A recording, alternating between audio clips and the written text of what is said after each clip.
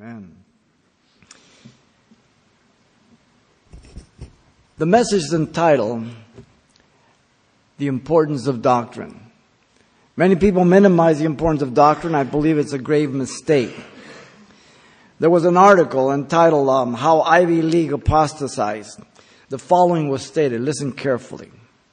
These are all major universities at one time Christian. Harvard permitted freedom in matters of theology and made no religious requirement of college officers. Yale drifted partly in concern for academic excellence amidst an environment of agnosticism and Unitarianism. Dartmouth and Columbia only had statements in their charters about the great principles of Christianity and morality, in which true Christianity of each administrations are generally agreed. It had no strong statement of faith. Princeton yielded because of pressure from alumni. Princeton's charter insisted on a saved faculty, but did not require this of its students. And it turned out more and more non-Christian alumni who could give or withhold donations had finally succumbed to their demands for a voice in the management and education policies. Every one of these universities were Christian at one time. Drifting away one step at a time. Too many churches and Christians have also given up their diligence to hold on to sound biblical doctrine, embracing much false teaching from within the church.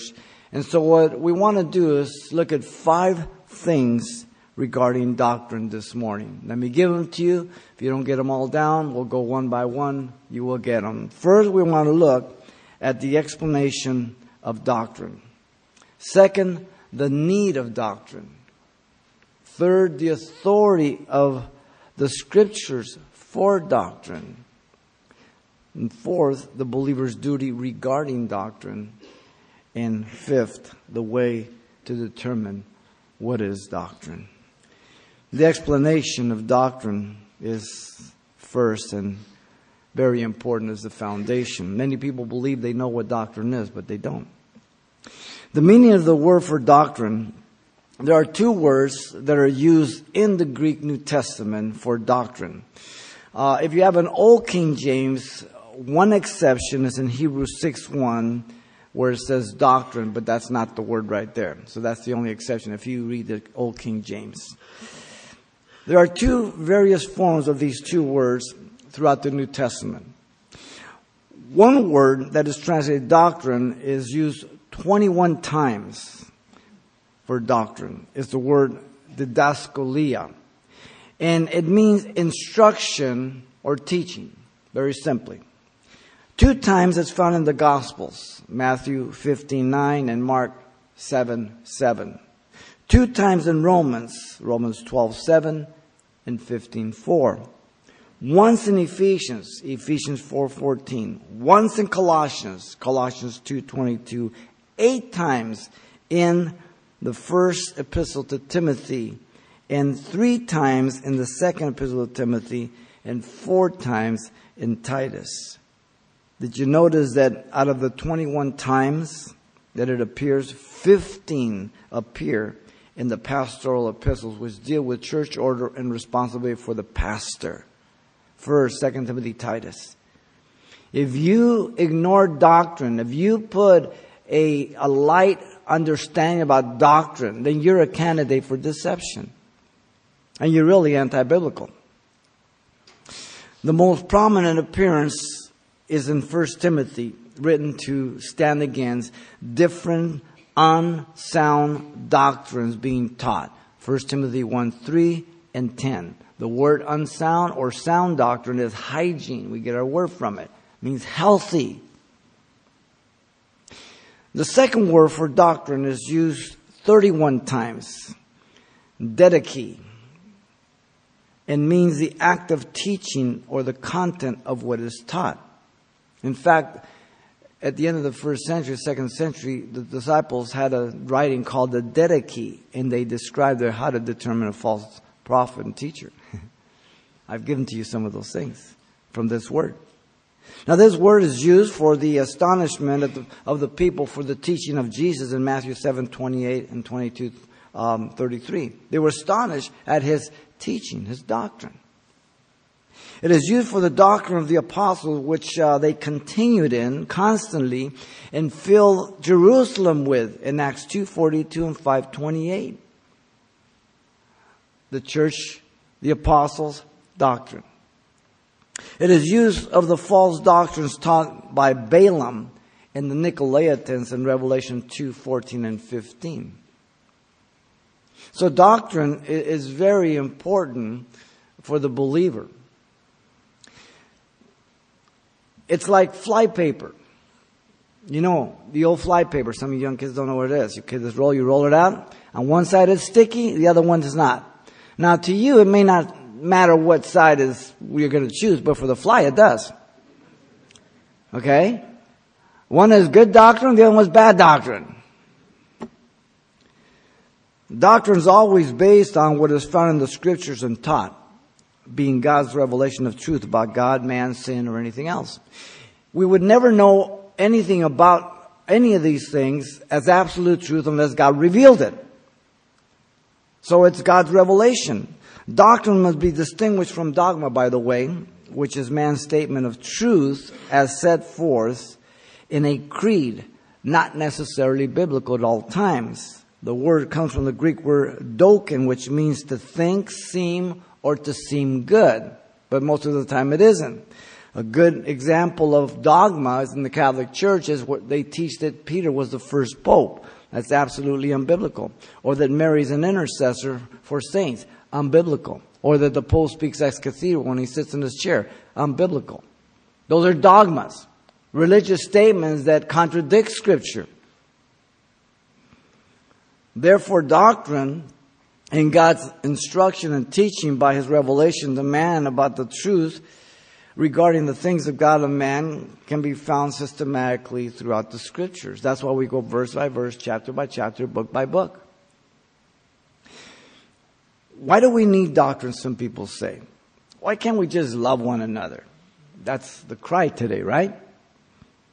Well, love apart from doctrine will degenerate into carnality, self-centeredness, and perversion for two reasons. First, because there is no knowledge of God and the things of God apart from the Word of God. They're mere opinions. They're non-truths. Second, because human passion, being self-centered and self-serving, will triumph without godly fear. Proverbs 1:7, 9:10. The fear of the Lord is the beginning of knowledge and wisdom. If you don't fear God, you're God. The record of the early church is that they understood the importance of doctrine. Again, Acts 2:42 says they continued steadfastly in the apostles' doctrine. 1 Peter 3:15, we're to give an answer to every man for the reason of the hope that is in us with meekness and fear. Doctrine from the Scriptures. You see, if you don't have good content, it's not just teaching, but what are you teaching? There was a time in America when in high school and junior high school and into college you taught American history, civics, the Constitution, the Bill of Rights. So everybody had good content, so they were patriots. They were Americans. Now there's indoctrination, moving away from American civics and history and the Constitution. So the content has literally transformed our nation. Content is very, very important. You know, in an examination at a Christian school, the teacher asked the following question. What is false doctrine? Up went up this little boy's hand. And here came the answer. Listen. Quote, it's when the doctor gives the wrong stuff to people who are sick. Now, although the little boy had obviously confused doctrine with doctrine, he arrived at the correct definition. You eat bad spiritual food and you're going to get sick spiritually. Now you eat bad food, that's your problem. You'll die sooner and go home. But if you eat bad spiritual food, you'll miss heaven altogether. Are we clear on that? It's not just that you say you're a Christian. What you believe will be evidence if you're a Christian or not. What you believe, the content. You take foot washing. That's not a biblical doctrine per se, though you can certainly do it. Jesus did it as a model of serving one another in humility in John 13. So you can do it, but it's not doctrine. The doctrine that all have to speak with tongues as evidence of the baptism of the Holy Spirit is a twisted and distorted doctrine by the majority of churches, Assembly of God's, Foursquare, and everything else. When Paul clearly says in 1 Corinthians 12:30 that not everybody speaks in tongues.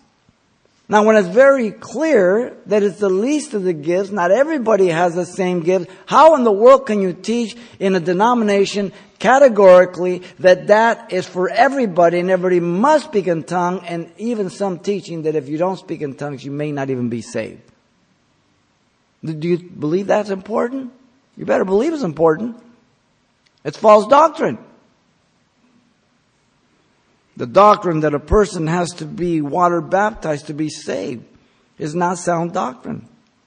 Though we believe in water baptism and it should be done, but it's only a public confession what's happened in your heart, Romans 6. But if you get saved and you're not water baptized and you die, will you be in heaven? Absolutely, because Colossians 2:9 and 10 says, in Him you're complete, in Him dwells the fullness of the Godhead bodily, the sum total of deity. Jesus says it is finished. You're complete and saved in Him alone. So water is just a evidence of what's happened in your heart. We teach it, we practice it, but it's not doctrine regarding the atonement or salvation. Peter even says that water does not put away any sin in 1 Peter 3:21. Now the practice of being slain in the Spirit also, where people lay hands on them or they throw the Holy Spirit like Benny Hinn and you're sitting around the floor wiggling like a worm. Where do you find that in Scripture? Nowhere. For doctrine, you must be able to put your finger on that and say, this is that which was spoken by the prophet Joel. Remember Pentecost? If you can't find it in the Scripture, it's not doctrine. The only two people I find slain in the Spirit, if you want to call it that, is Ananias and Sapphira, and they never got up. Now, is God able to knock you down? Absolutely. He can do whatever He wants. But, if God's going to knock you down in the Holy Spirit, why does somebody have to catch you? Is God going to knock you down to crack your skull? Not the other confusion, right? God knocked Paul down to the ground. He didn't crack his skull. He got saved. By the way, Paul was a non-believer. When they came to Jesus in the garden, who you seek? Jesus, I am He. Boom. They went down. Non-believers. Not believers. Interesting. Now you know what doctrine is. It's important. Secondly, the need of doctrine. First, in order that authority be established. God's. Not yours or mine, but God's authority. Listen to the words of Jesus in Matthew 15:9. And in vain they worship me, teaching the doctrines as the commandments by the commandments of man. So the Pharisees and the scribes were teaching as doctrine their own opinions as the commandments of God. And many people do this. They just start making stuff up and they say it's in the Bible. It's not in the Bible. You got to look at the context, and we'll look at that a little bit. You got to look at who it's speaking to, what goes before, what goes after that. Jesus said in Matthew 7:29, Matthew describes Jesus as distinct from the religious leaders, saying, for He taught them as one having authority and not as the scribes. Because He taught with authority, He was God. And He was talking about the things of God, the things of sin and everything. Well, they were talking about religious things. Things that contradicted the Word of God. Paul says in 1 Corinthians 8:2 that man's bent is to think more highly of himself than he ought to think. He knows nothing the way he ought. It doesn't take much for you and I to be puffed up, just a little more. Just a little bit more. You notice when a child, when he finds out something new, he tells everybody. Because they want to let people know what they know. They know so much. And if they just found out and some other kid on the level said, I didn't know. Oh, you didn't know that? It's innate. It's our pride. It's arrogance. But also in order that the Word of God may have free course to refine me and yourself. And the Word is living and powerful and sharper than any two-edged sword, piercing even the vision of the soul and the spirit, the joint and the marrow, and it is the discerner of the thought and the intent of the heart. Hebrews 4:12 says it's the only thing that can cut my heart. It's the only thing that can convict me of sin. It's the only thing that can draw me to God. You put the Word of God and the Spirit of God together, it's like gas and fire. Nothing else. Man's soul refers to the area of his intellect, emotion, and will. Man's spirit refers to the real person, who they are. As a non-believer, we're dead in trespasses and sins. Then we're born again, our spirit becomes alive, but that sin nature remains in us. So the warfare in Galatians, the flesh lusts against the spirit against the flesh, you cannot do that which you will. So Paul gives you the armor in Ephesians chapter 6, verse 10 on down to 18. To fight that good warfare. It's a winnable warfare with the new nature that Peter tells us about.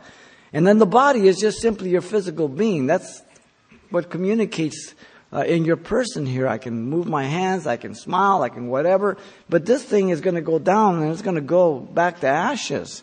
Whether you bury it and it turns into dust in 30, 40 years, or whether you cremate it in 40 minutes, it'll do the same thing. God's not going to have a problem putting it back together either way. If you go out swimming and Jaws eats you, don't worry about it. God will put it back together. Okay? Doesn't make any difference. Now, Paul prayed for the Philippians and their whole soul, body, and spirit be preserved blameless to the coming of our Lord Jesus Christ in 1 Thessalonians 5:23. So you and I are an inferior trinity. You have Father, Son, and Holy Spirit. You are an inferior trinity, body, soul, and spirit. Yet you never introduce yourself as such. Yet when you die, your body will go to the grave and your spirit and soul will be released to go with God. To the Philippians, Paul says, let this mind be in you which is in Christ Jesus, Philippians 2:5. That mind of a servant. Doctrine. Who Jesus was, what he taught. To the Ephesians, he says, be renewed in the spirit of your mind, Ephesians 4:23. The new man, putting off the old man. To the Romans, he says, present your body a living sacrifice, holy and acceptable to you, which is your reasonable service. And be not fashioned in this world system, but be transformed, metamorphosed by the renewing of your mind to prove what is that good, acceptable, and the perfect will of God. Romans 12:1 and 2. The Word of God. The Spirit of God. Also, in order that we not be tossed to and fro with every wind of doctrine. The goal is the maturing of the saints, Ephesians 4:11 through 16. To not be deceived by false doctrine. That we may grow in Christ, that we may develop in Christ, we may mature in Christ. When you bring your child home from the hospital and you take all their clothes out, you want to count all the parts, make sure they're all there. And from that day you're watching them, to mark them, to make sure that their growth is consistent. That their development is proportionate, not one arm bigger than the other. And that their maturity moves along at every stage. All those three things must take place for a healthy development of a child. To be a teen and young adult. The same spiritually. You must grow in growth, development, and maturity on every level. You can only do that through the Word of God. Wheat, not shaft. The Holy Spirit warns about the latter times in 1 Timothy 4:1. The proclamation is to be the explicit words of the Holy Spirit to the church. The Spirit clearly speaks, he says. The warning concerns the nature of the latter times. Some will depart from the faith. Those aren't non-believers. Some will depart from the faith. The method is by giving heed to seducing spirits and doctrines of demons. So the falling away comes from within. 1 Timothy 4:1 is the periodic falling away that happens throughout the age. It's not the falling away of Thessalonians, but periodic falling away. 2 Peter chapter 2 says those false prophets and false teachers are within the church, and they will have great followings from within the church. There are various examples of the dangers of teaching with no regards to doctrine. Jesus said the following, Matthew 22:29. You are mistaken not knowing the scriptures nor the power of God. You remember the context of that? A woman married one man and he died, and then she married his brother after the Levitical order, and the next and the next and the next, and they all died, about 6 or 7 of them. And then the Pharisee says, whose wife will she be in the resurrection? This is the answer. You are mistaken not knowing the scriptures nor the power of God. When you don't know the scriptures, then you don't know the power of God, and you don't know how He's going to do things and why He does things. You must know the Word of God. Otherwise, you come up with a nifty little answer by your own. That involves your own upbringing, your religion, your education, the culture, whatever it may be. Pop psychology. Peter says, as natural brute beasts, speaking evil of things they do not understand. 2 Peter 2:12. So there are pastors that expound the scriptures this morning. Not the scriptures really, but they're expounding, twisting the scriptures. They're speaking about things they have no idea about. The majority of seminaries and college universities are apostate. And they're preparing men to take over the pulpits of America, and have been. And that's why the church is in the shape it's in. They're teaching everything and anything but the scriptures. That's why America is so bad off. Our problem is not economics. Our problem is spiritual. In an article entitled Martin Luther's Fears, he warns, listen carefully, I'm quoting him. I am much afraid that the universities will prove to be the greatest gates to hell unless they diligently labor to explain the Holy Scriptures and to engrave them upon the hearts of the youth. I advise no one to place his child where the Scriptures do not reign paramount. Every institution where men are not unceasingly occupied with the Word of God must become corrupt. You know how long ago Luther lived? The principle never changes, right? Common Core from the pit of hell. To dummy down your child in math. They may come up with the wrong answer, but as long as they can think through the process, they get credit. Try that balancing your checkbook. It's no accident, ladies and gentlemen. It's to dummy down America further. Indoctrination.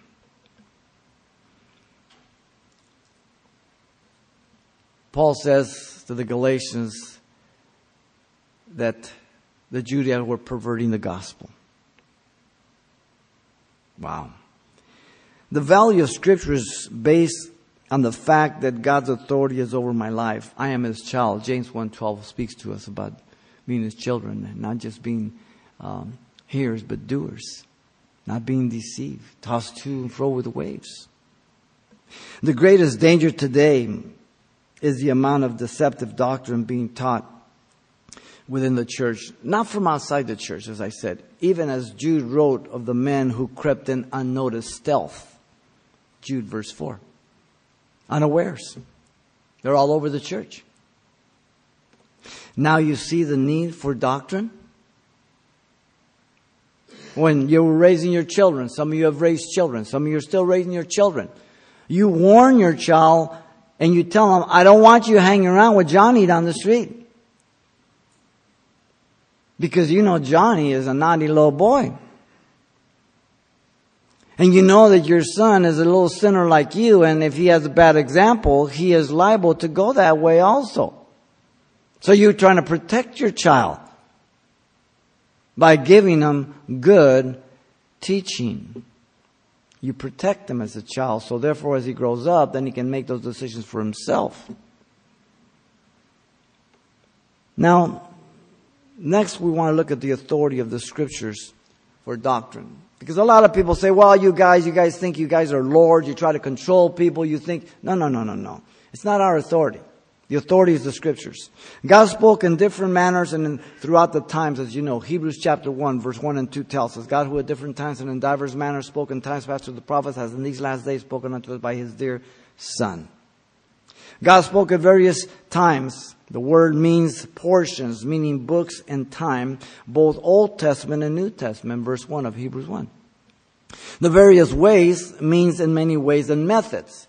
So He spoke in different portions in the past by different individuals, prophets, and different books. No one had all of the revelation. They had part of the revelation. It was progressive and it culminated and fulfilled in Christ Jesus. So the various ways and methods, He spoke through dreams, visions, through signs and wonders, through theophanies, miracles. He spoke like that, both Old and New Testament. And God spoke to the fathers by the prophets of the Old Testament. Men who, 2 Peter chapter 1, verse 3 through 4 says that the Spirit of God came upon them. They were moved by the Holy Spirit. They didn't speak of their own impulse, as we'll see. And Abraham, Isaac, and Jacob, God came down and spoke to them, gave them direct revelation, gave them certain promises, very specific. And God has spoken in these last days, Hebrews 1:2 says, by His Son now. He speaks through no one else. Through the Word of God and His Son.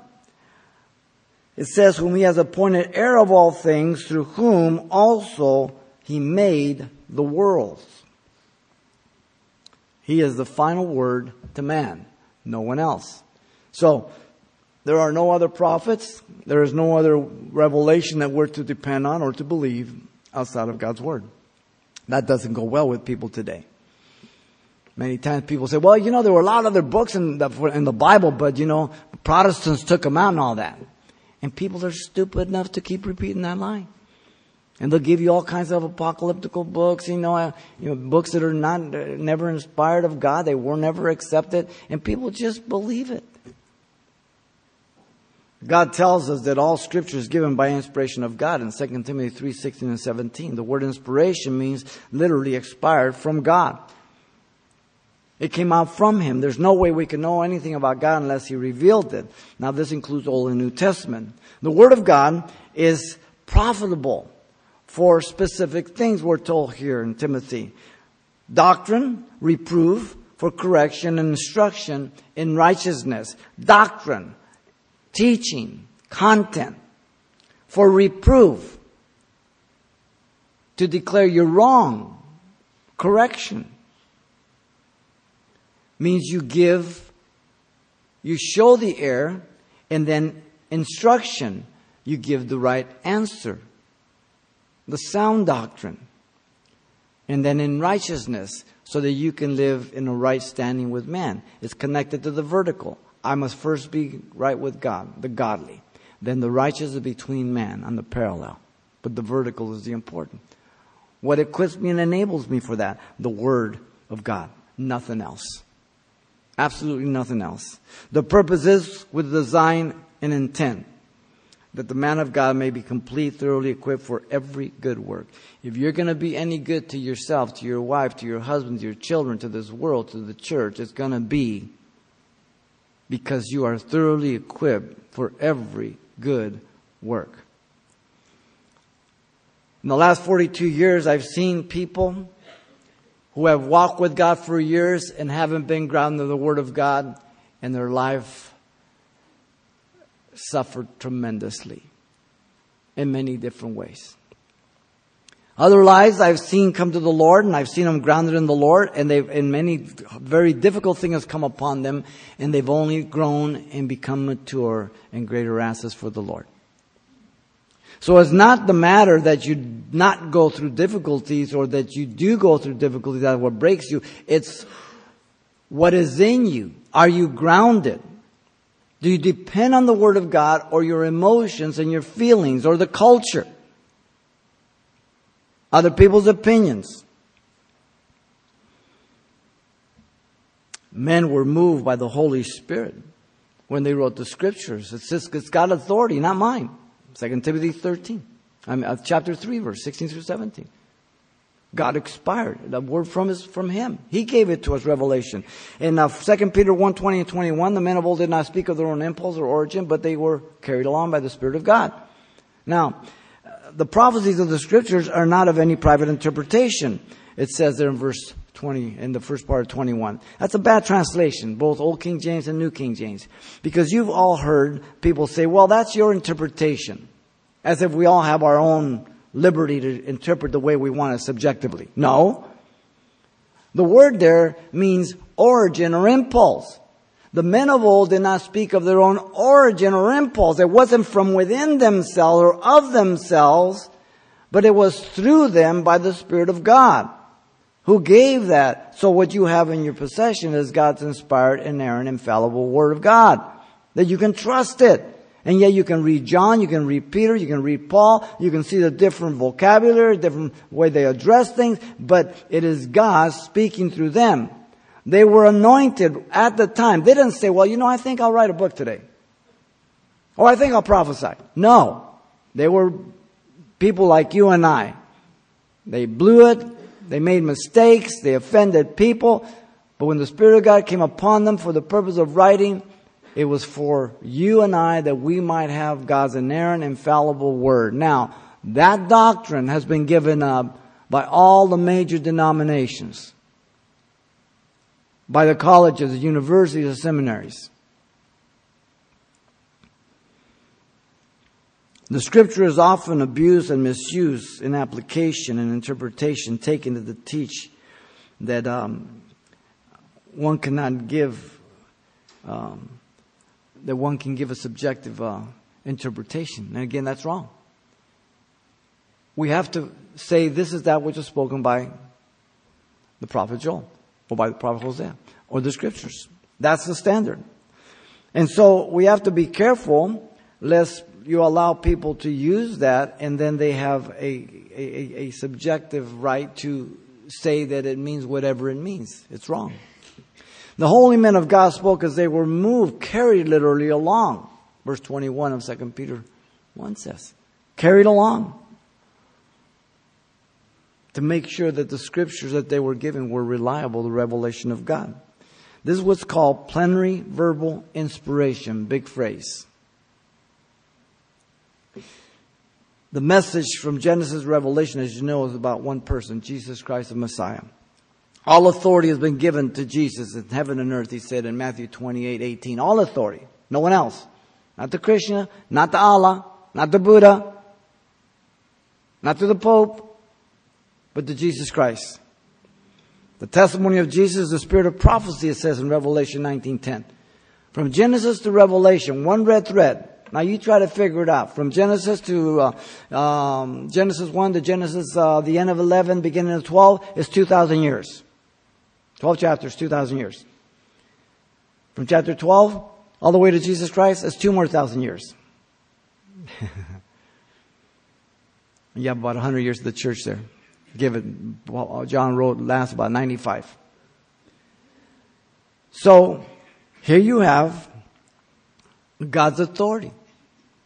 It speaks of one person, all these different men that were inspired by God, different books, over 4,000 years, and they all speak about one thing and never contradict each other. They were really lucky, weren't they? Or it's the Word of God. Which is it?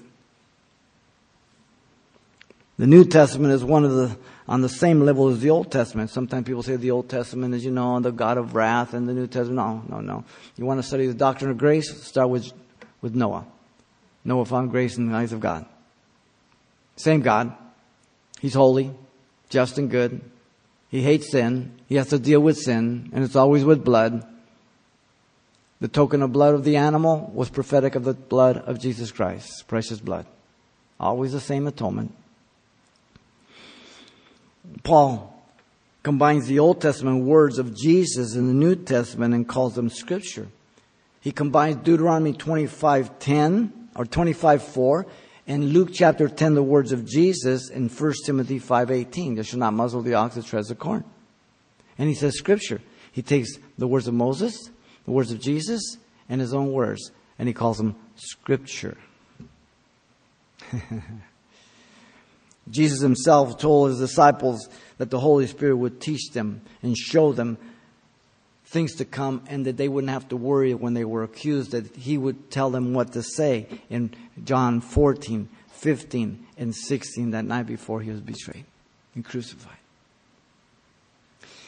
You know, history has shown that once a school or church compromises its position and sells short the fundamental doctrines of the Word of God, there is no chance of them retrieving or coming back to it. Now, we might have had one exception happen in our generation, the Wellward Church of Armstrong. Heretical. Some of the people come here that used to go there. And then they recanted and they acknowledged their error. Now, I don't know what exactly has happened to them. They've sold a camp as part of it. But if that's the only exception that I know. The majority of times, once they go heretical, that's it. You don't come back. Now, Jesus said this. Listen to Matthew 5:18. For assuredly I say to you, till heaven and earth pass away, one jot or one tittle by no means pass from the law till all is fulfilled. Matthew 5:18. In other words, heaven and earth can vanish, but His word won't. Everything must be fulfilled. Do you realize that 1/5 of the Bible is prophecy? And many of those prophecies have been fulfilled. In fact, Jesus fulfilled over 300 in His first coming. 1/5, 20% of the Bible is prophecy. You want to name me one book that has prophecy apart from the Bible? You want to try the Quran? It's risky when you step out on prophecy. Only the Bible has it. The men of God today are filled with the Holy Spirit of God to learn, preach, and teach the Christian life, but they are not carried along by like the prophets of old, to speak inerrant and infallible. I do not speak inerrant and infallible. I teach you the Word of God as I've studied and I pray, and the Lord is anointed and gifted, but I'm not speaking infallibly or inerrant. If you hear some of the teachings, I make mistakes. I call Peter Paul and Paul Peter or something like that. It's a very obvious mistake. They didn't do that. Now, do you see the authority of the Scriptures for doctrine? It's got to be the Scriptures. Not you, not I, but the Word of God.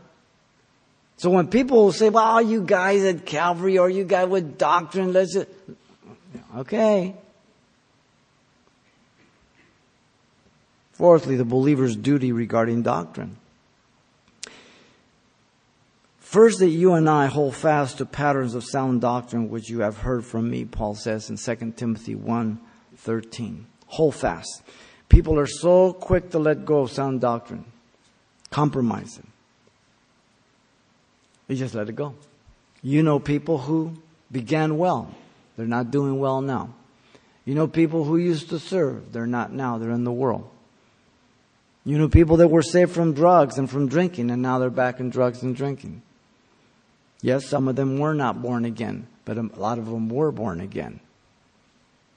The warning is always to the believer, not the drift, not the non-believer. They're lost. All the book of Hebrews is a sharp rebuke to believers of the danger of drifting and ending up away from God. The word, by the way, sound there means health giving. We get our word hygiene from it. But also that you and I take heed to ourselves and unto the doctrine and continue in them. 1 Timothy 4:16. The benefit being twofold. You will save yourself and them that hear you. You're the model of Christ. You're the only gospel that some people are ever going to hear. Also that you and I pass on what we've learned to others, discipleship, who shall be able to teach others in 2 Timothy 2:2. It doesn't stop in me. First, due to the privilege that I've received. Second, due to the responsibility to give out. To those that much is given, much more is required. You as a parent, you give everything to your children. for those 18, 21 years, discipling them to prepare them for life, you give out what you've received and in the wisdom that you've grown in. The same in the Lord. But also that you and I preach the word, be ready in season and out of season in 2 Timothy 4, 2 through 4. To convince, rebuke, and exhort. Now, if we cannot learn objective truth as the emergent church says, that's why they don't teach, they don't have sermons, they don't call it church, they call it campuses, talks, because they believe we can't learn any objective truth. If I cannot learn any objective truth from the Bible, the Word of God, then how can I convince somebody? How can I rebuke somebody? How can I exhort? And I'm commanded to do that. It's absolutely moronic. Imbecilic. It's as bad as the line, well, that's why we have to pass it so we can find out what's in it. Or you can keep your doctrine. You can keep your plan. Deception from outside and deception from within the church. It's on both ends, ladies and gentlemen. Are you thinking biblically?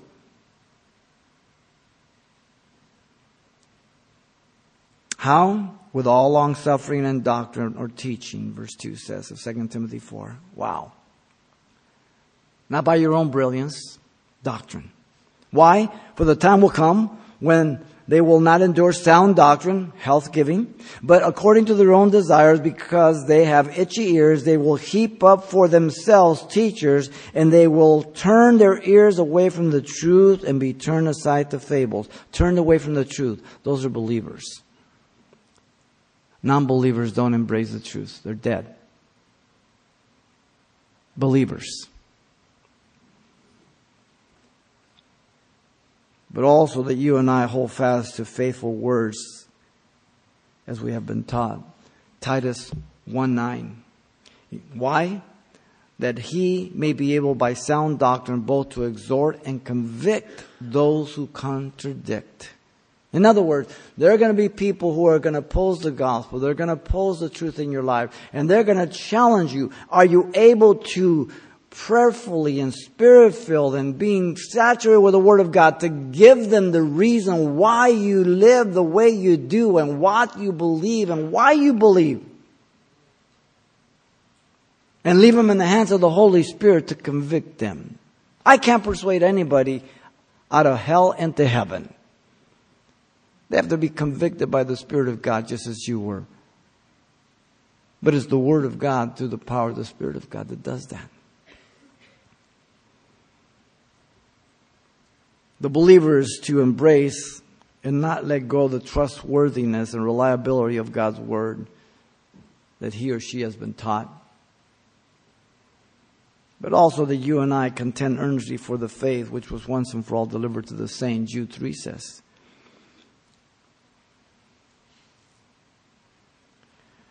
The conscienceless of society is the need to contend. There are things being said about God, the Bible, and Christians in America and the greater institutions that have never, ever been said. Are you able to contend for the faith once delivered to the saints? The confidence is that the faith was given once and for all. There is no need for any new revelation. Give that to the emergent church of Rob Bell and Brian McLaren and all of them. I wouldn't want to be those guys for all the money in the world, the judgment that they have coming. I pray they repent before they die. Jesus said it would be better that you tie a stone around your neck and cast into the sea than you stumble one of these little ones. Their churches are packed out with youth being deceived just like Obama deceived the youth. Same parallel. Now we're sown to the wind. Now we are reaping the whirlwind. The greater is the spiritual deception, ladies and gentlemen. Yale, from its beginning in 1701, was more conservative In 1825, a Yale gospel group traveled around the country in evangelistic ministry. Timothy Dwight, president from 1795 to 1817, advised the class of 1814 the following, quote, Christ is the only, the true, the living way of access to God. Give up yourselves, therefore, to Him with a cordial confidence, and the great work of life is done. For the president of any great university to say such a statement today would be educational suicide. You wouldn't find it. You've seen Waters World, he goes to Yale and Princeton and all that and asks questions. They just went this about 2 weeks ago. I have an amendment here to throw out the Second Amendment. Would you sign it? Oh, sure. Wow. Wow. We believe in the empowerment of the Holy Spirit for doing ministry, Acts 1:8. The Spirit shall come upon you. We believe the model of the church is a living organism, the bride of Christ, not an organization. Ephesians 5:23, the bride of Christ. He adds to the church daily such should be saved. Acts 2:47. It's an organism. He puts it together. We believe we are saved by grace through faith, that not of ourselves, a gift of God. Ephesians 2:8-9. We believe in the centrality of Jesus, His virgin birth, His deity, His atonement for the sins of the world, the first, second coming, and many other things regarding Jesus Christ. We believe Jesus will return for His church before the 7-year tribulation, premillennium. Jesus the first to mention in John 14:1-3, stop being afraid. If you believe in God, believe also in me. In my Father's house are many abiding places. If it weren't so, I would have told you. I go to prepare a place for you, that where I am, there you may be also. And if I go, I will come back to receive you to myself, that where I am, there you may be also. You must make a distinction between receiving us to Himself and coming back with Him. 1 Thessalonians, He comes back for us. 2 Thessalonians, we come back with Him to set up the kingdom. Simple, clear. Jesus is the first one to mention the rapture. So much for it being a new doctrine. I doubt it. We believe in the literal 1,000-year reign on the earth by Jesus Christ, and we will reign with Him. In Revelation chapter 20, you can read that. We believe that the agape love of God makes us one. And when we have difference in doctrine that do not pertain to atonement or the deity and the humanity of Jesus, the first, second coming, then we can love one another. Now, if you do not agree with any of these things, you're free to go to another church. Because you want to be in a church that you agree wholeheartedly with. I've told people, I can understand if you can't handle me. But just make sure you go to another church that teaches the Word of God. Don't go where you're going to get taught heresy. Don't go where you're going to feel good. The Word of God. Now do you see the believer's duty, the doctrine? Absolute. Lastly, the way to determine what is doctrine. First, doctrine won't be a new revelation discovered by you. Real simple. Too often it's based upon partial truths. Too often is the result of text out of context. Too often it brings glory and attention to the preacher and the person themselves. And too often these weird doctrines are introduced through new movements, through emotions, through subjectivism, through culture, whatever it may be. But secondly, doctrine isn't taking a collection of scriptures together to teach what you believe about the Bible or what you believe the Bible teaches. So you don't stack the scriptures. It is a form of dishonesty. It's a form of deception. It's a form of intellectual cleverness. You've got to take the whole counsel of God.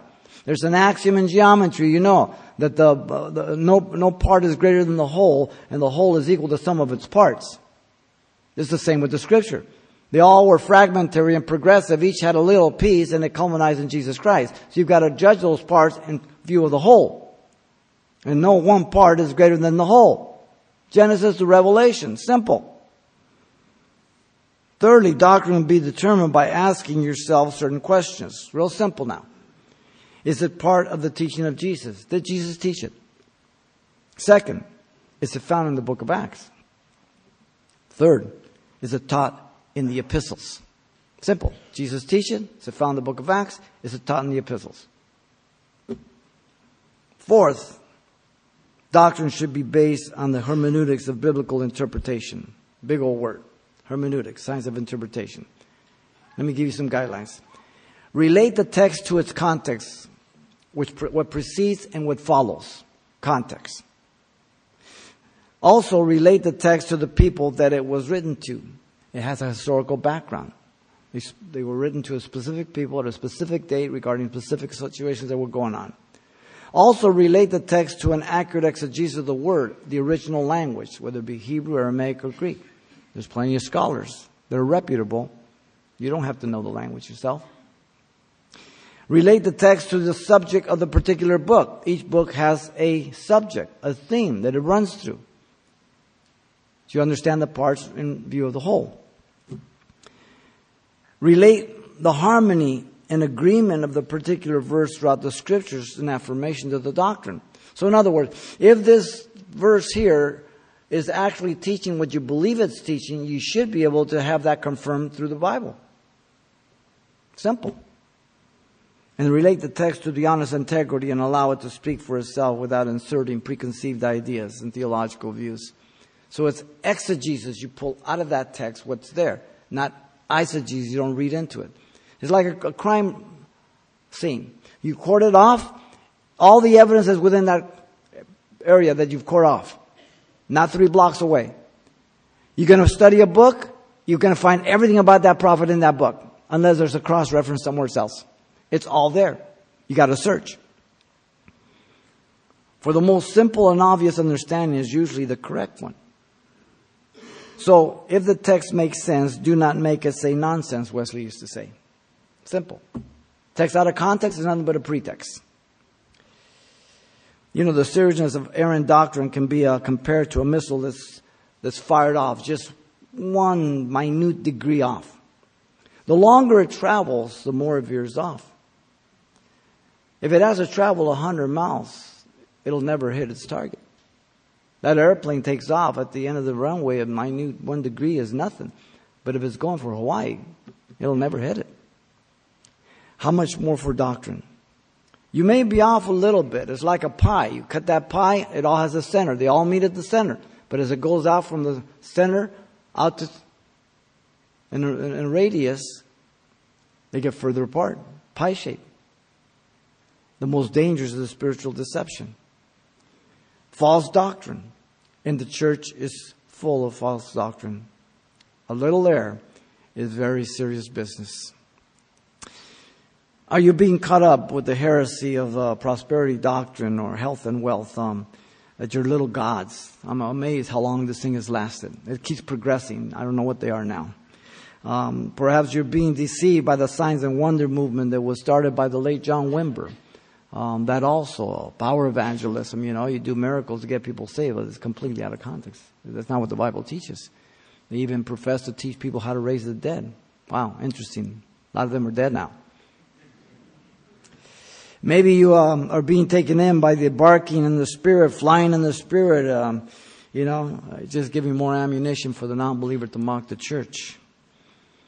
Or being drunk in the Spirit, dogpiling on one another, men and women. How convenient. Where's that church? I want to join it.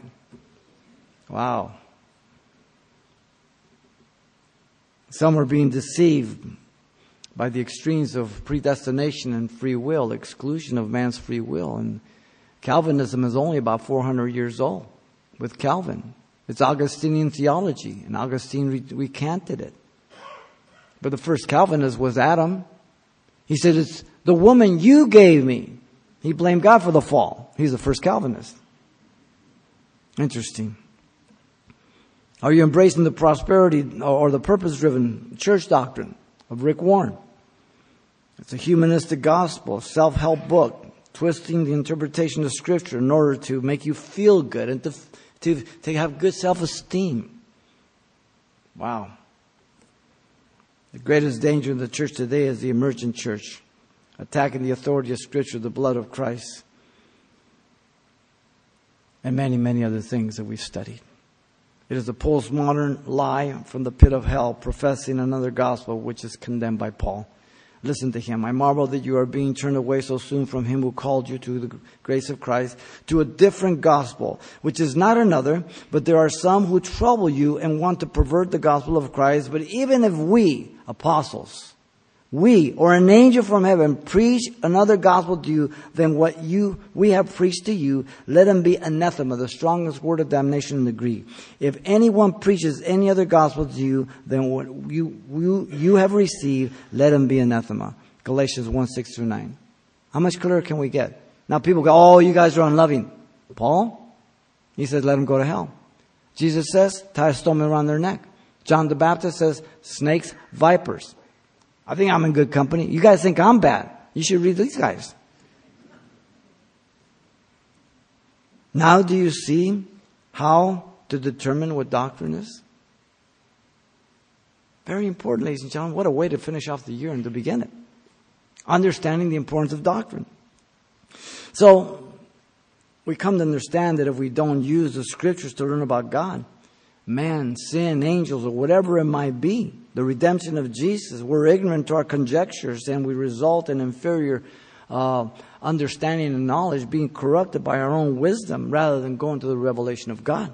And we did this by the explanation of doctrine, by the need for doctrine, the authority of the Scriptures for doctrine, the believer's duty regarding doctrine, and the way to determine what is doctrine. Simple. But it takes time. You need to roll up your sleeves. You need to open the book. You need to spend time. And you need to ask God for wisdom. And you need to be the church, not just go to church. You need to be the church. Your children live with you every day until they leave the home. They don't just visit once in a while. If they did, they'd be more like their friends than you. If your children are more like their friends, then that means that you don't spend enough time with them. If you don't spend time with Jesus, with the church, you're going to be more like the world. Real simple. May God give us wisdom. For 2016, it's going to be quite a year. Guaranteed. Lord, thank you for your love, your grace, your goodness. Deal with our hearts, and we thank you for your goodness. Thank you for your word. I pray for every person here, your hand be upon them, those over the internet, Lord, and even the live broadcast on radio. Father, we thank you. If you're out there, if you don't know Jesus Christ, your Lord and Savior, and God has brought you here to be saved, those of you over the radio, those of you over the internet, this is your prayer of repentance to accept Jesus Christ, and He's going to save you right now. Father, I come to you in Jesus' name. I ask you to forgive me for all my sins. Give me a brand new heart. I accept you as my Savior and Lord. In Jesus' name I pray. Amen. If you accepted Jesus Christ as your Lord and Savior,